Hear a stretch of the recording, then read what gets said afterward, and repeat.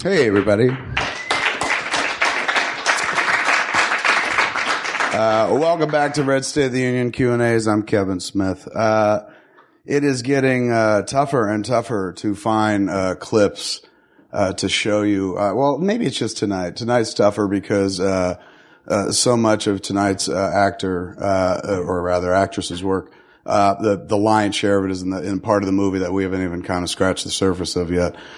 So it would be kind of spoilerific to even show you a piece of that. So this one's been difficult. I had to really go in and surgically find something to show, just to kind of give you a look at her work, which we're going to look at in a second. It's real brief, so get ready. Do I not hate them, O Lord, that hate thee? As in Psalms 138. Am I not grieved by those that rise up against thee? I hate them with a perfect hatred. I count them mine enemies. And who is the greatest enemy of God, Cheyenne? Satan. Satan. Mm-hmm. That's right. Satan. Yes, ma'am.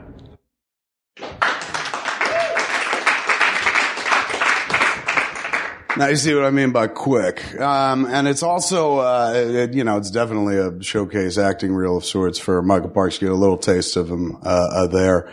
But, the actress, the only person who speaks in the clip really besides Michael, Carrie Bechet, seeing her in this clip isn't indicative of all of the performance or what she does in the movie. I was thinking about, like, what is this akin to? Showing you this clip of Carrie in Red State is akin to showing you the footage of Michael Corleone showing up at the wedding at the beginning of The Godfather. And if somebody was like, judge that person's work based on that clip, you'd be like, well, I guess he was fine. I believed he was coming back from war or something like that. What this chick has to do for the rest of this movie, once we kind of get into the nuts and bolts of it, the meat, if you will, the bush, is some of the fucking most brilliant acting I've ever seen in my life. I think now that people have seen the trailer, it's easier for people to get their head around that I'm not hyping here. I'm not kind of speaking in oh man, you won't believe how fucking cool this is. This is the best I've ever done. This is literally the best I've ever done. So I'm not saying hype when I say this. Please believe that I believe this with my whole heart. You might remember this night years from now, because one night Carrie Bechet is going to be staying on a stage holding one of those stupid fucking Oscars and crying. And it ain't going to be for this movie maybe, but it's going to be for a movie. The chick is fucking the goods. And so we're going to get to know her tonight and try to walk very gently around or tiptoe around her performance in the movie without giving up too much. But right now, give it up, ladies and gentlemen, for Carrie Bechet.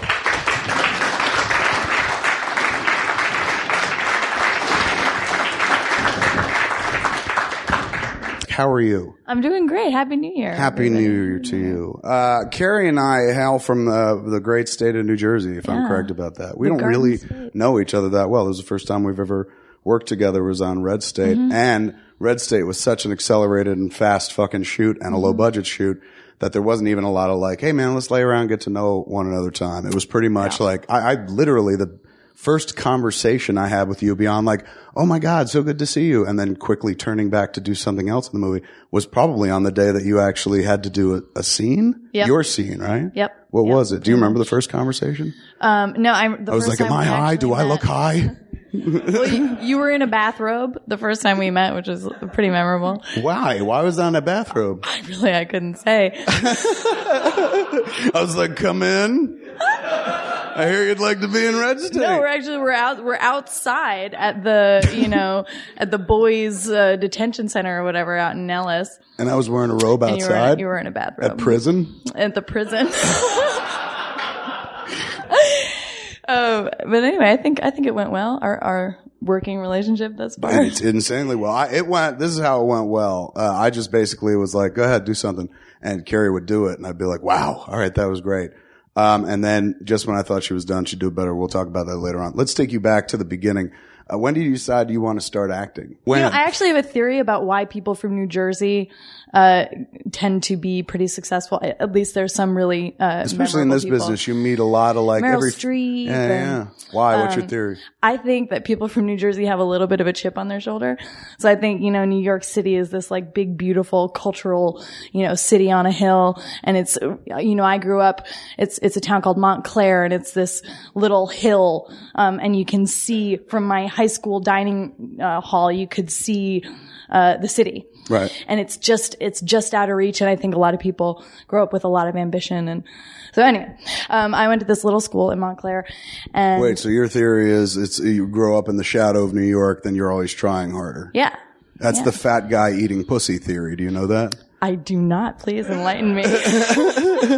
A fat man will always eat pussy better than a thin man because a fat man has to. Because that's where that's follow me on this. That's where a fat man can dazzle. You know what I'm saying? Because a fat dude knows how to eat. B, you're not going to win an aesthetic contest by any stretch of the imagination. There's always some thinner boy out there. So you have to accentuate, you have to make up for the missing muscle or whatever by, that's my theory. Too weird. What were we talking about now?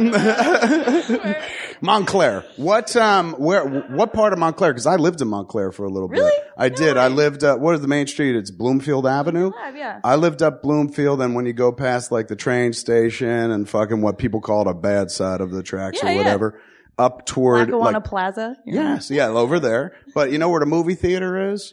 The nice one? Yeah, like a Clearview or something like that. Yeah, the Claridge. Claridge, that's it. I lived kind of a street up from that, buried back. My brother used to work at a... Like by the library? Yeah. It's a nice area, man. Yeah, it's sweet. It's a nice little town. Did you grow up, are you a money kid? Did you grow up with money? I was not. My dad, I went to this little private school. So you were a money kid, man. No, my dad was the history teacher. He was everybody's favorite 7th grade history teacher. He was that guy. Get out of here. He's great. He was the people that motherfuckers stand up, Captain, my captain. You know, he dressed up in colonial garb for like, colonial history. He came in costume? Yeah. So he's like Lisa's teacher on The Simpsons. I don't remember Dustin Hoffman did the voice. No, he came dressed as a cowboy. Well, I have to look this up now. That's my dad. Get out of here, Mr. Bichet. So everybody, he was the one. So it wasn't one of these like, oh, my dad's a teacher at the school. It was definitely that, because he would they had Lost and Found, and they'd try and get rid of all the Lost and Found stuff, and so he would come out dressed like in drag, trying to get people to go pick up their stuff from Lost and Found. I'm in like 7th grade. I'm like, oh my god. So your dad was the favorite gay teacher at the school. There was one time I remember we had to go to the grocery store on the way back from school, and this was and he would wear it to school, like driving to school in the car with his tri-corner hat and everything, So we're at the grocery store on the way home. I'm 12 years old, and I'm like pretending this isn't happening. I'm so pissed at my dad. And we're walking out, I'm like 5 yards in front of him, like not acknowledging him at all. And he comes up from behind me and he grabs me and he throws me over his shoulder. And I'm literally walking out of the grocery store kicking and screaming while a colonial man is like abducting me. People were like, I knew they'd come back. It was only a matter of time, man. We went to the reenactments of the Battle of Gettysburg, and so he's a real history nerd kind of guy. He's a big history nerd. So he was not the key to acting. He wasn't unless it's like, I like dressing up like my father. I don't think so. I think he is a little, I think a product of both my parents equally. And he's definitely like a gregarious kind of a guy. And my mom is very sensitive and quiet. She's a veterinary technician. How do you make the transition then? When do you decide, like, I want to start acting? Did you do it in school when you were a kid? Yeah, when I was 12. I was a little ballet dancer, like every little girl wants to be.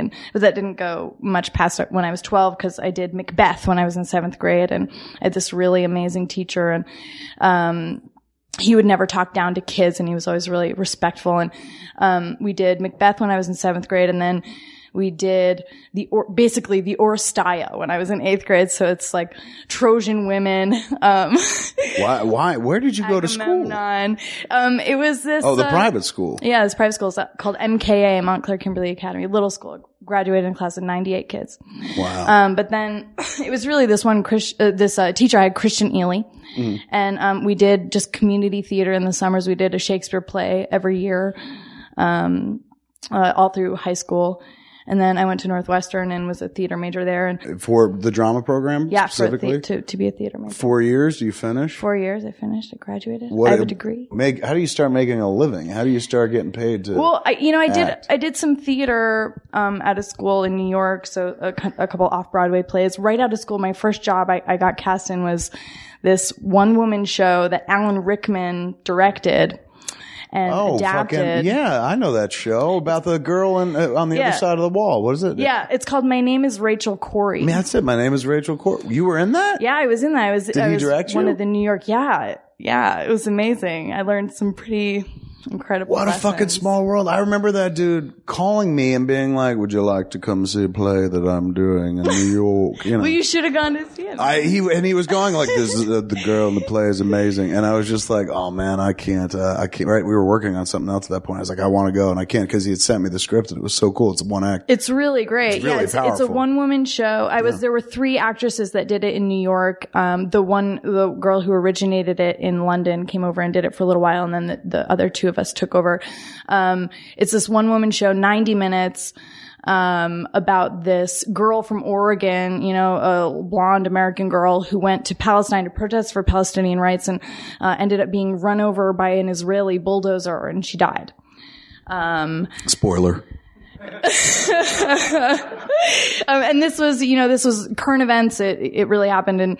And, then they found the Guardian newspaper in London found her journal entries and like her diary and her, emails and stuff. And they edited it into this, play. And it was a really powerful thing. Really, I think really important for it to be done in New York, especially.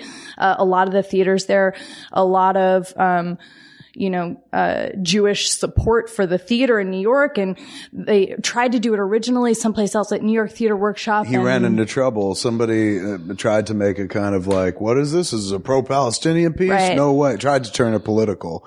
And while it would seem like based on hearing the name Palestine, immediately people politicize it.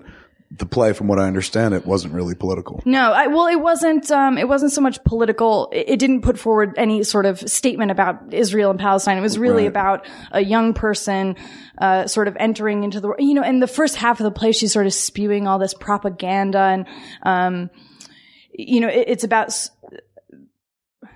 opening your eyes to injustice in the world and really not being able to close them. And sort of like the tragedy of like a young, compassionate person running into, the hard walls of the world. And that is, the Israeli-Palestinian conflict, I think is absolutely one of them. And so anyway, me as a young person, this is my first real professional theater job.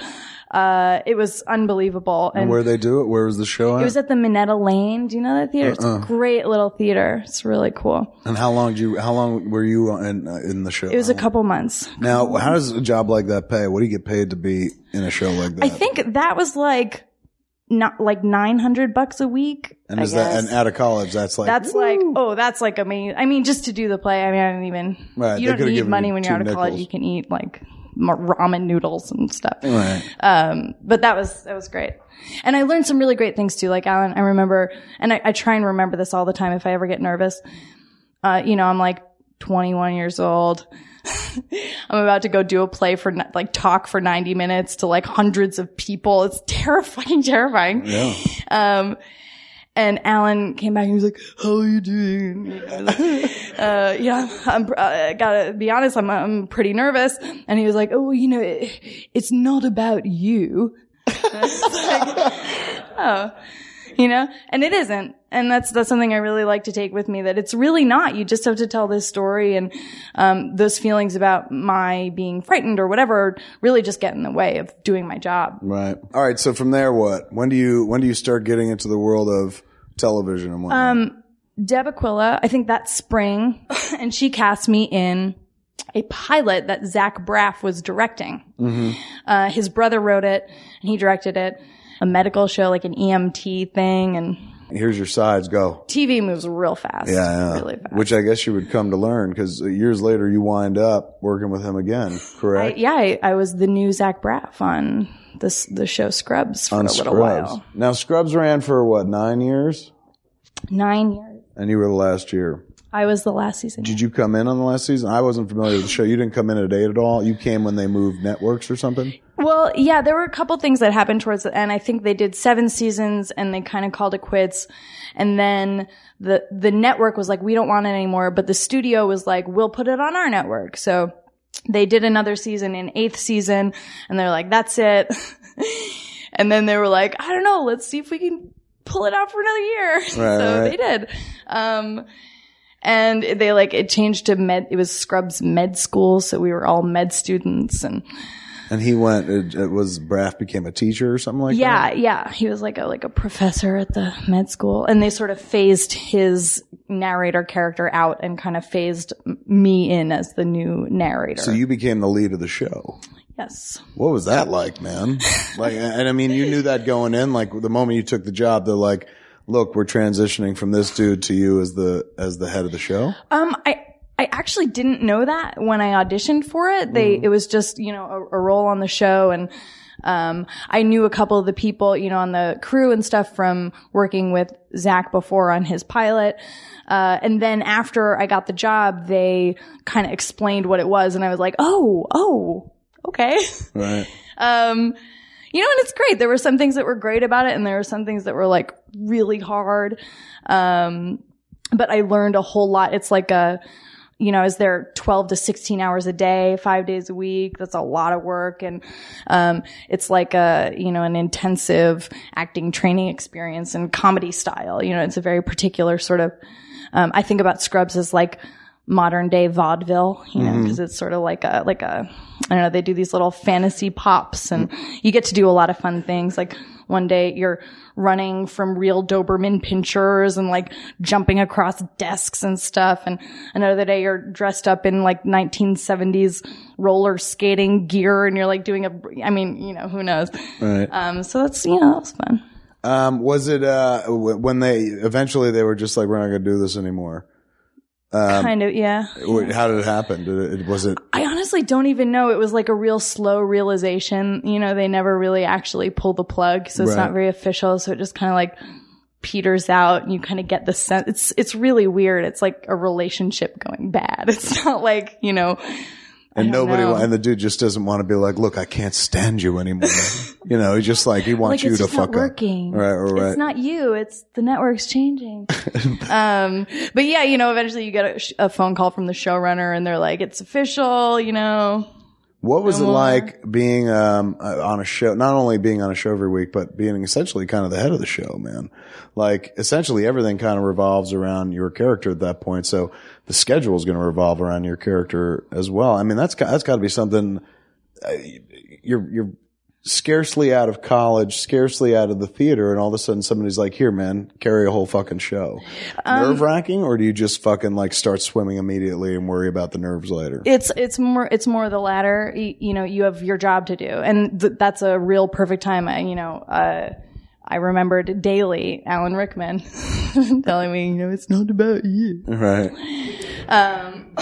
And you just gotta show up and do your job. And I to be honest, I wasn't really happy with my work on the first part of the show. And, I was feeling a lot of pressure and, I felt like I kind of needed some more support in different directions, but I didn't know who to get it from. And, towards the end, I think we sort of figured it out. And, but TV tends not to be so much about the directors. It tends to be about the writers, and they have a lot to say and where the show goes, what you do every week. And so if you've got a question about character motivation and stuff, you're going to talk to the writers. Yeah, but you don't, I'm sure it varies from show to show, but we didn't do a whole lot of that. They would just come to you with, your script for the week, and that was that. Yeah. And then no kind of let's talk about this script. Let's break it down. Do you do shit like that for yourself, or do you just you know what? I can't even pretend to kind of fucking break it down and find the inner character life or whatever for a fucking sitcom? Or do you do that for each thing? The times I think that I'm most proud of what I did was when I did find that, and right. And it doesn't have to be super artsy or, emotional even, really. Just something really clear that you're trying to do. Something you're trying to get from the person that you're in the scene with. And, better written scenes are easier to do that with. They're easier to find something clearer to do.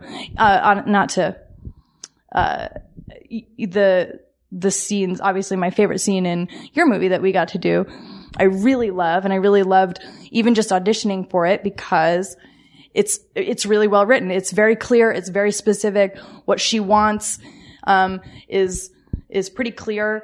And there are a number of different tactics she uses in the scene, to try and get what she wants. Yeah, it is. It is kind of like, there is a clear purpose to that scene. It's not just like you sitting around with some dudes going like, do you think Princess Leia used to give blowjobs to Han Solo? There's no, normally I write scripts like that. This time I got to write a script where it's just, the scene that you're talking about it's a powerful fucking scene. And it is like, you auditioned with the scene. That's the scene that hands down got you the job. Your performance in that scene alone, and again, we can't talk about it because we haven't seen it yet, but it's a pretty powerful piece of acting.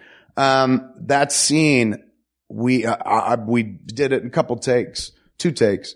And I loved what I had. I was watching her and, that's pretty much what I do. I don't direct, as I've said. I just edit. And so I was just literally watching as Carrie's dropping fucking science in the scene.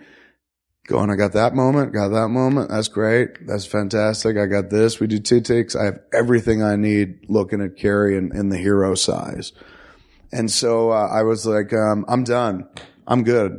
And she goes, what? And I was like, I'm finished. I've got everything I need. Do you want to go again? And she goes, what do I mean? Well, I mean, not if, and she did that thing that all actors do, which is like, I remember this moment so clearly. We're standing in the doorway and you're like, we can do another one. If you want we can do another one. I was like, yes, it's the old actor like, well, if you're happy, then we can move on. But that's like, really, they're going like, oh God, no, like there's so much more I had planned. I hadn't reached into the trick bag yet. So I was like, if I said, I'm good. And she goes, well, if you're good, go ahead.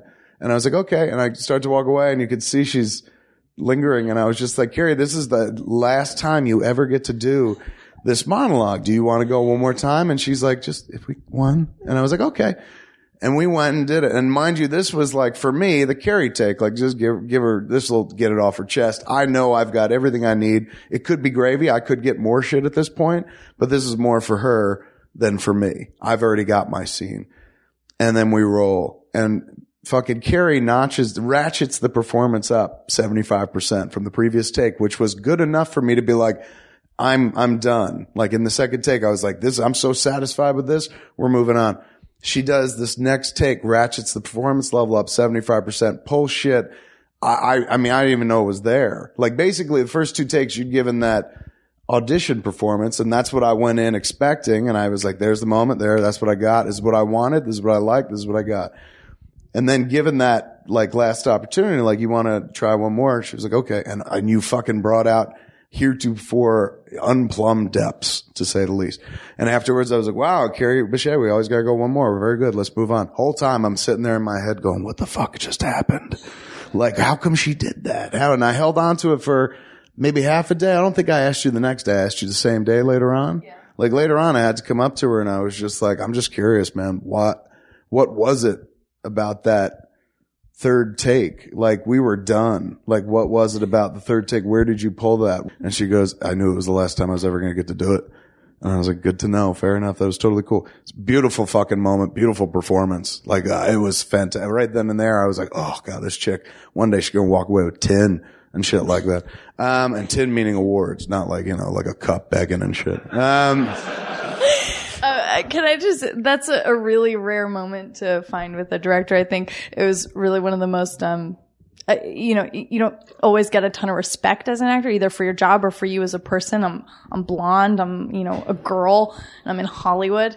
But to have your director come and ask you, what did you do, really wanting to get an answer is a really, really a great moment. Let's tell the Carrie Bechet is a great sport story. And try to do this. This is, and I got to try to do this being respectful and also kind of being, non-spoilerish. There's a wonderful actor in the movie named Mark Blucas, who I've worked with before he was in jail. Very sweet. Sweetheart of a guy and a really good actor, and he's fucking tight as fuck in the movie. Perfect, for exactly what he's doing. And he came loaded for bear. He sounds, I can't say too much about it because then it spoils it, but it involves some gunplay. And they have to interact. Carrie and Mark have a sequence together, a very physical sequence, that, isn't actually, you know what? Let me take it back. It's not all that physical. A little bit. There's some running, stopping. You could see the moment in the trailer, if you've seen the teaser online in the Red State. There's some grappling. Yeah. And there's a shot. You'll see Carrie kind of comes running through two, what look like tractor trailers behind the house. And then the ground kind of explodes in front of her. So it's that sequence. At one point in the roughhousing, in the grappling, Mark, who's got, more than one weapon on him for this sequence, one of them in the midst of a tussle moving around, one of the guns comes off of him, off of his person and goes sailing through the air and lands on Carrie's hand. Carrie's in the scene, Carrie's on the ground and her hands are palms are on the ground. And the gun, and I'm not a gun guy, but I think it's a pistol. It's like a Desert Eagle. It was a pretty big fucking pistol. Yeah. Landed right on her fucking hand. And I'm a few yards away behind the monitor, but all of a sudden something you can see, suddenly the dialogue stops and then there's oh my God, are you okay? Are you okay? And everybody's moving in a way that, you weren't blocking. So you're on your feet and you're seeing something happen over there and you go over and the gun had kind of fallen out of his costume and bam, hit your hand to the point of broke a little skin. So it was oh my God, of all the places that gun could land, right on her poor fucking hand, oh man. And so we were running up against it time wise and stuff. Once again, if we had cash on the movie, if it was one of those movies with a budget, we'd be like, hey man, let's set this aside and take care of Carrie's hand. We'll finish this sequence another day or something like that. But it was one of these movies where it's just how's your hand? You okay? And you're it really hurts. I'm you're okay. Get back in there, So we took care of her hand, ministered to as best we can and went up. But Carrie's such a trooper and shit. She's I want to go. Can we keep going? We're great. Let's fucking do it. And Mark is mortified. Poor Mark Blucas is just he's a big guy. Big dude, big sweetheart of a dude, man. Yeah. He's got so much to do in this sequence. A lot of things to say and a lot of motions to do. He's being very physical in the scene as well, acting with his entire fucking body. But he's just oh man, I'm so sorry. I'm so sorry. I'm dude, that's an accident. You can't fucking help that kind of thing. Don't worry about him. She's fine. I'm sure she'll be fine, blah, blah, blah. We go 2 takes later. We're doing something else where the tussle continues and fucking there is I don't know how else to say it, but there's a fucking rifle and or machine gun. One of these guns that rapid fires. I'm watching the monitor and there's a body movement and this fucking thing goes swinging through the frame. And as I'm looking at it on the monitor, I was there's no way that goes swinging like that without, and sure enough, you just hear bap and ah! And we look over and Carrie took it right in the fucking head. Where was it? Right in the face. Oh, right here on the forehead. The muzzle of the gun had just kind of slipped on. It was harnessed around. He was wearing it swung off his shoulder. Kind of swung off, being slung around his shoulder, and bam, clipped her in the fucking head. At that point, you were the second Red State cast member we had to send to the fucking hospital. Nick, we had the week or a week and a half or 2 weeks prior or something like that. So suddenly, they were we got to send Carrie. They literally sent you to the hospital. And which is great that. because you show up at the hospital and my knuckles are busted and I got a thing on my head, but I'm also covered in other scrapes and dirt and, makeup scrapes and stuff. And we get there and they're oh my God, were you in a car accident? Are you okay? Yeah. The makeup was great. It was the thing. She's wearing this makeup and in the scene, she's all fucked up anyway and looking rough and worse for wear. So she comes in with the real head injury, but it's all surrounded by all this fucking makeup and dirty clothes. At one point I go to the nurse or whatever, and I was like, oh yeah, well, a lot of it's makeup. And she's like, oh, okay. She looks a little closer. She's like, yeah, no, that's not all makeup.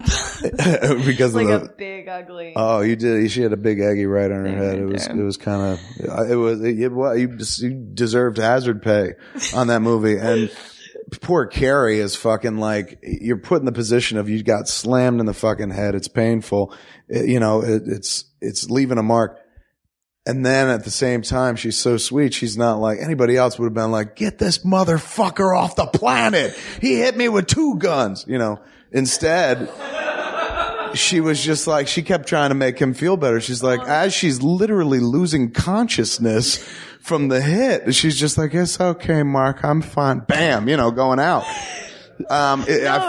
Seriously, it's way worse for the guy that hits the girl with guns twice. Yes. It's like so much worse for that guy. And we still had stuff to shoot, and he had to carry that like a weight for the rest of the day and whatnot, apologizing to everybody who'd listen and whatnot. And we're all like, dude, it's not your fault. And we were like, fuck her, Carrie's a bitch anyway. Thanks, guys. You were quite the fucking trooper. I did after we wrapped, I went to see you in the hospital. And I felt bad for your boyfriend was with you, and I'm like, there's no way these motherfuckers don't be like, what'd you do to her? Yeah, like I remember describing to the people in the ER, I was like, well, yeah, I got a pistol dropped on my hand and then like a rifle slung into my head. They're like, what were you doing? To other stuff. You'd done a feature not too long before that with Edward Burns, called, what was it, Nice Guy Johnny? Nice Guy Johnny. Was that a first feature for you or no? I'd done, I think, a couple. At least the first where you were like front and center. Yeah. Yeah. That was pretty much the first big thing for me. And, you guys are funny. You're, 2 kind of indie filmmakers from the 90s. Yeah. And I think very different in certain ways. I used to hate Burns. I keep hearing all this. Oh God. In a big way. Burns was like my fucking Lex Luthor. Either that or I was Burns' Lex Luthor, because he was like a Superman in those days. He made the Brothers McMullen, in 1995. We made Clerks Clerks came out in 94. Brothers McMullen came out in 95, and, it was, for me, I was like, I watched the movie and I was like, man, everyone was talking about, oh my God, have you seen this amazing indie film? And I saw the movie. I was like, this is an indie film. This is a Hollywood film with no budget to it. Like, this movie just plays like a standard rom-com, just doesn't have a budget. And it took off, made like 10 million, which at that point was fucking huge in indie film. I think it was Fox Searchlight's initial release. But yeah, he was the guy against whom I would kind of grade my career at that point. You know what I'm saying? Like, where like Ed Burns' movie made 10 million, where ours made 3. The first one, Mallrats at the box office. Then, Clerks did. Then Mallrats made 2. Burns' movie came out and did 10. And so that pushed me on Chasing Amy, and we made 12. It was just one of those people that you kept pace with. Like, did you ever see Say Anything? Yeah. The chick that goes up to, Ione Skye at the party. She's like, I know we were in competition all year long, but I just want to say, Diane Court, wow. Like, he was the guy that I would kind of always go like, what is he doing? All right, I got to make sure I'm doing my shit. But that was in the 90s. Then he fell off the fucking face of the map or something like that. He started making movies that stopped going to theaters. Like, he literally he sold one of his movies on iTunes or something like that. That was this one too. He did that with Nice Guy Johnny. Yeah, it's this new thing, the multi-platform digital video release. on so demand. it's on demand, iTunes, like a bunch of different things. Yeah. So it's sort of an alternative way of delivering your indie movies. And I think for different people, it's just, I think it works for different movies. And that movie that we did was like super uber low budget. It was cheap, right? It was like $200,000 or something like that. Less? $25,000. Is that what it was? $25,000. Shit. But we're talking like, he's got a guy that holds the camera, a guy that holds the boom, and he's like making burgers for lunch, Right. So, and that was like a great, a totally different experience, obviously. I really dug working on Red State. I learned a lot of, like a lot of things about myself and about, acting and, got to work with some really great people. Michael Parks is like one of my new favorite people. I think he's just incredible in this movie. There was a point in pre-production at one point, I think it was via email or something like that, where we were talking about trying to figure out the voice of the Cooper family, so to speak.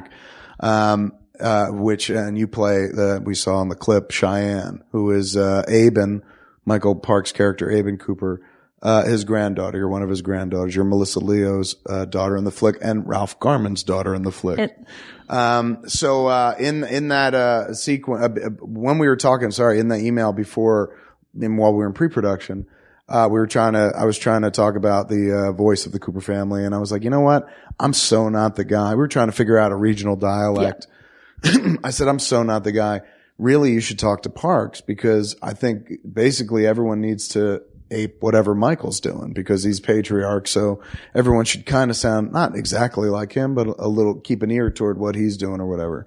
So early on, I was like, go talk to Michael Parks. Yeah. So we did. And we went out and had lunch, and it was amazing. Yeah. Totally amazing. He's an interesting cat. We talked about the dialect for about 5 minutes. But I think it turned out pretty well. The dialect, I'm pretty happy with it. Yeah. But we talked about dialect for about 5 minutes, and then he told me he has lived like a life and a half. Yeah. Man, it's nuts.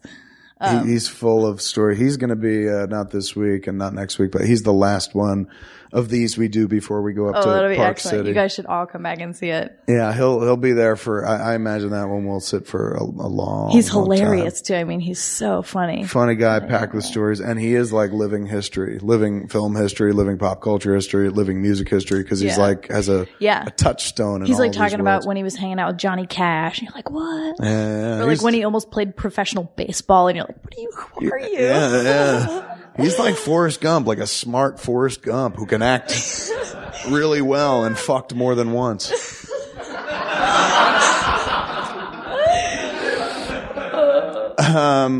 What's more important to you, man? Is it the size of the part, or screen time, or obviously not what you're getting paid because you were in fucking Red State? What is it? What draws you? What makes you go like, all right, man, I'm going to give a little piece of me to this. I'm going to give up a few months of my life. And I mean, Carrie Fisher talks about like, the experience of Star Wars isn't just like the experience of being in the movie, but she's like, I gave up my 18 to 22-year-old image for the rest of my life. She's like, I don't own what I look like when I was that age. George Lucas does.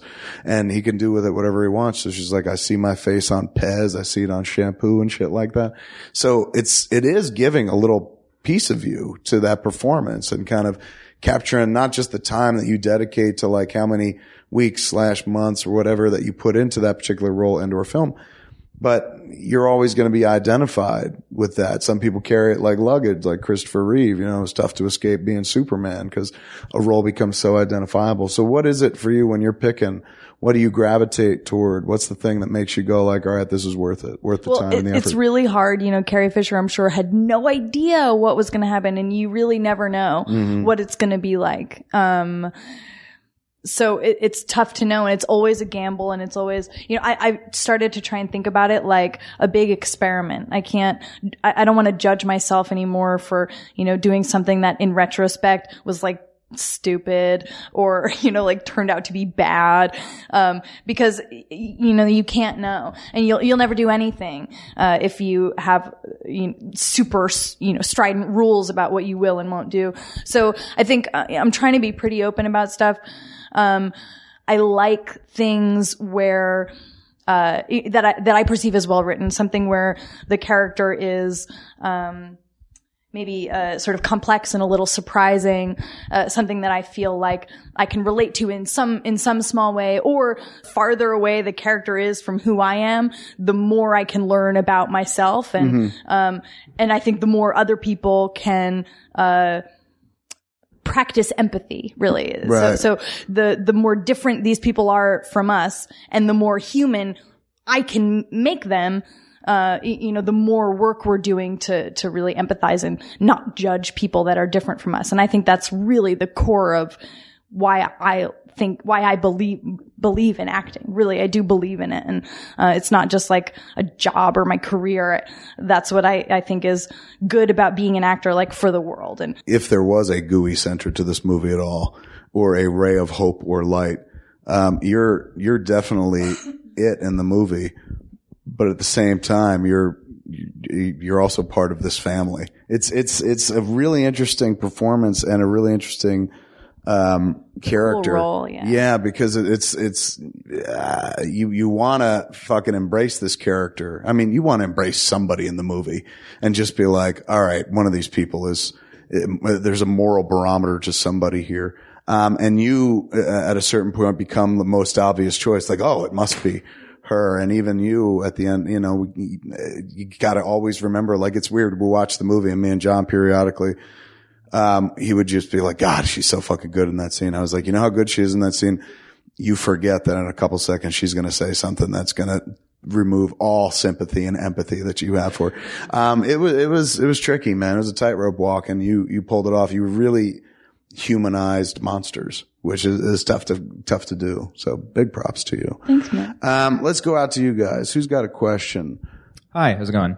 Good. My question is, obviously we haven't seen the film, but it seems like it has the potential to be political and religious in its divisiveness, and even if it's not, it may or may not be covered that way in the press. So I guess my question is, do you ever take that into account when you choose roles, if it might be like you choosing sides politically, religiously, or does that not matter to you? It matters to me as a person, but I think I learned this a while ago when I was doing that play with Alan Rickman. My name is Rachel Corrie. I went and did a panel discussion with other young women activists, and I was like completely out of place because I'm not an activist. And I heard them all sort of talk about, being against the death penalty and why you should be against the death penalty and stuff. And I realized that the difference between me as an artist is that I don't have an agenda other than to ask a bunch of questions. And I'm not gonna, I'm not gonna tell you what to think or, whether to support Israel or Palestine or whatever. And it's hard as an actor, I think. I guess it's hard in some ways and easy in some ways. I didn't write it, so I can always stand behind the fact, like, I didn't write it, I didn't say it. But I think that's kind of, that's the defense I'm gonna use. I'm like, I didn't write it, it ain't mine. Clearly, no Jay, no Silent Bob, couldn't be me. But it does matter to me, and mostly I don't want to do things that like denigrate women or are racist or that kind of thing. And I really do try and stay away from that kind of stuff. But it's a big gray area, and I don't know. It's an ongoing conversation, I guess. So yeah, I do think about it. You talked about the Alan Rickman 90-minute play. What did you do as an actress to prepare for such a kind of, what I assume was a, difficult or long jaunt by yourself on stage? Yeah. And what did it do to you afterwards? Like, were you exhausted afterwards, or are you just super actress and, able to plow through it and, go out and dance afterwards? I don't know. Mostly I learned my lines. That's, and the way, Alan Rickman and a lot of the Brits do it, they basically just say, learn your lines, and just like say them as fast as you can and you'll get through it just fine. I think that's their approach to acting, a lot of them. Learning the lines was actually just like such a superhuman feat. Once you felt like you learned the lines, it kind of all just fell into place a little bit. And Alan was great. He even had scripts hidden all around the stage because he was like, I don't want you to worry about that. So you should, if you ever need to, you just go, pick up the script. Nobody will know. You just flip through the page, find your line, and go on. It was the physical experience of doing it was so, you got to the end and you just wanted to celebrate and cry. It was so, just such an intense, physical task. It's invigorating and exhausting all at once. It was great. Best feeling in your life. I love doing theater. I love, the schedule. You go to work at 6, you're done by 10, you go out with your friends every night, and you sleep till 12. What could be better? Who doesn't want to do theater? That's a fucking hobo's life right there, man. Seriously. The hard part about doing that was, I was just out of college, and, you say lines in this play where you're like, you just can't believe it unless you see it, and you have to be there. And here I just felt like such a faker. I just felt like such a phony, and people, Palestinian people would come up to you after the play and just like weeping and tell you about their family and these people that died. And, I'm like, and then they say thank you. They're like thanking you. And you're like, I'm just an actor. And I really struggled with that for a long time. And I felt like I should go to Palestine. I should be there now. And that was actually a really hard thing to kind of grapple with, to really, and I've done this sort of periodically going to college. I was saying, you could see the New York City skyline from my high school. And I was a senior in high school when, September 11th happened. And we watched it all happen, like outside the cafeteria window. Why, you have a view of downtown? Yeah. You can see the whole city. And we literally watched it happen. And it was really hard for me to look at my life and say, I want to be an actor with my life. I felt like, I'm a person with a brain. I should be in politics. I should go fix these like major, huge problems with the world. And, so it took a lot for me to come to terms with why I thought being an actor was also a good thing for the world. And, doing, Rachel Corrie was, definitely another, time of addressing that question, what it can do for people. And I think the answer is in those people that come up to you and, you've done something for them. If it's just telling their story to them or to other people. And so I don't know. That was a thing. It's so weird that you went from like that play to like now be on Scrubs.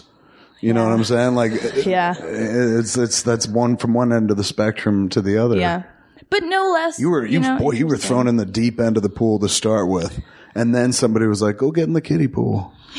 Well, it's the rarefied air of doing like off-Broadway theater is just different, from the rarefied air of doing a network sitcom, right. But they're both deep. They're both the deep end. Yeah, that's true. I guess in terms of like a sitcom, the content may be kind of like, very shallow. But the amount of work that you put into it is it's aggregate to probably what you do in a stage show. Yeah, I don't even know how to compare. I really don't even have the tools to compare the two experiences. It's like baseball and football. Like they're both sports, but like you couldn't combine the two of them. Yeah. I don't know anything about them. Sports?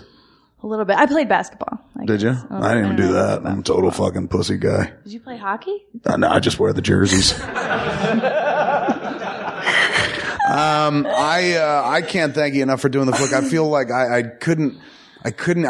wanted to hold you until after Sundance because we're into a second semester of this, because then it would have been so much easier to like throw up one of your fucking primo scenes. I can't wait for you guys to see it. It's weird. It's weird having a very superficial conversation about a performance that is so fucking layered, and there's a zillion things I could talk to you about, but we should just have you back after we see the movie. I'll do it. So that we can be like, okay, now let's talk about the role. How the fuck did you do that? But thanks for coming out and talking to these cats tonight. Thank you, more importantly, for really coming and dropping fucking science in the movie. I was talking with Michael last week about there are key moments in pre-production where, for me, I just felt kind of safe, where I was just like, all right, we're on the right track, or we're in good hands. And when I sat down with Michael at one point, I was like, all right, we're in good hands and shit. I feel like I felt like he knew what he was doing. I knew what I wanted him to do, but more importantly, he wasn't a dude that was just like, mold me, I'm clay. He came prepared. He's done a lot of work. Same with you. The difference was you were not a surprise because I'd seen the audition, so I knew what you were capable of. But it was basically like getting a box of Devil Dogs and then opening it up, and under the Devil Dogs, weed. You know what I'm saying? Like, it was just when I thought shit was good enough, I'm like, I love Devil Dogs. I got me a whole fucking box. And then just when you finished, you were like, oh my God, somebody hid weed in here. And that's what your performance was like, The audition. I've been compared to a lot of things. Yeah, but never weed at the box, Never bottom of a weed Devil at Dog the box. bottom of a Devil Dogs box. I'm classy. But it is, it's, I thought I knew what I was getting. And I thought I knew exactly what I was getting. And that's exactly what I wanted because your performance was so off the charts wonderful. But you came and taught an old dog new tricks to the point where I literally had to go to you and be like, how'd you do that? You know, so it's always refreshing when somebody could fucking like make you go like, oh, there's still so much to learn. And I could learn it from somebody who's fucking young and hasn't been doing it as long as I have. There's, you know, kernels of knowledge fucking everywhere. And you brought a bunch. I wouldn't say that I was like, oh, I'd underestimated you, but I knew exactly what I was getting into based on the audition until you fucking like opened up your bag and then suddenly it was like, oh, I wasn't even prepared. So thank you for that. You treated it so fucking seriously. And because of that, anyone that shared a scene with you had to treat it seriously too. So you didn't just execute, you elevated not just yourself, but those around you in the scene. And because of that, movie fucking works. Like it's unbelievable. And you're a linchpin in it. When everybody sees it, they'll understand what I'm talking about, but couldn't have done it without you. Thank you so much for that. Can I just say really quick? We're moving on. Yes, go ahead. I've never really been in an experience where I've felt so supported, and I just felt like from the absolute get-go, you believed in me so much, and I think that really enables all the rest of the stuff to happen. And so, you know, maybe you should try that. Like, I'm going to do it for everybody I meet, you know, really assume the very best of them. And, cause I know for me, it just felt like I was allowed to be. Yeah. It was just like, go crazy. Well, I mean, your audition was your ticket in. And once you're in, it's just like, okay, you're here because I know you can do this. So go crazy. Here's your space. Show me what you could do. Here's your stage. And so, like I said, going in, I knew what I was going to get, but you know, fucking turned up the gas. Like you found that fucking nitrous button and the car took off again. So that was. Is that a Fast and the Furious reference? I mean, I guess it could be, but like there was nitrous long before the Fast and the Furious. Oh, really? That was my like first... Spy Hunter, the video game, remember? Was that on Game Boy or something? Yeah, no, it was even worse. It was back when we used to play video games in places that weren't our houses, in arcades, man. Spy Hunter was like one of those stand-up games. Weird. You never... What year were you born? 1984. What? Of course you don't know Spy Hunter and shit, man. We go to this place in Williamsburg called Barcade. Yeah. It's a bar and an arcade. It's awesome. You are great. Thank you for coming out tonight. Thanks, we will have you back too. after everyone sees the movie so we can kind of get into the nitty-gritty of what you actually did rather than that very brief clip. Everybody give it up for Carrie Bechet. Thanks for coming out. We'll see you next week on Red State of the Union Q&As. Good night. Find more funny shit like this at smodcast.com. There's so many to choose from. There are so many to choose from on the Smodcast Podcast Network. On Sundays, it's me and Scott doing the classic Smodcast, the show that started it all. Mondays, it's me and Ralph Garman doing Hollywood Babylon. There's so many to choose from. Tuesdays, you get a double shot of goodness, man. Malcolm Ingram's Blowhard, as well as Red State of the Union Q&As, our podcast show about our forthcoming movie. There's so many to choose from. On Thursdays, Drop the Gloves with the Puck Nuts, the same guys that bring you Tell 'em Steve Dave on Fridays. And don't forget on Saturdays, Jay and Silent Bob Get Old with me and Jason Mewes. There's so many to choose from. You could try some shows that aren't so regular, just happen every once in a while, like Highlands, a Peephole History, where me and people that grew up in the town I grew up look back at the town we grew up in.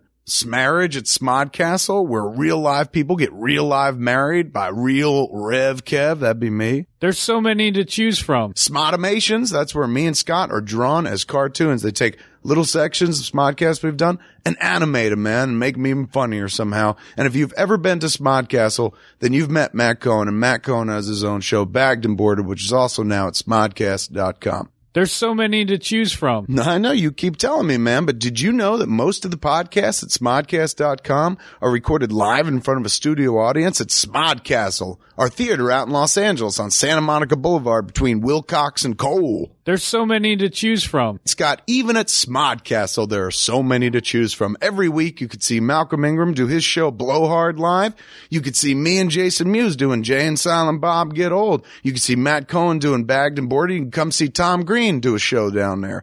You could see me and Mosier doing the occasional Smodcast 3D. There's so many to choose from. That's right. For one low price, $100, you could see every show that happens in Smodcastle for a month. Every show you go, you get, that basically comes down to be like $4 a show. I mean, come on, you can't get a better deal than that. Go to smodcastle.com/smodpass for the Smodpass, or just stay right here on smodcast.com and listen to any of the shows that we throw up there free for nothing because we love you. And guess what?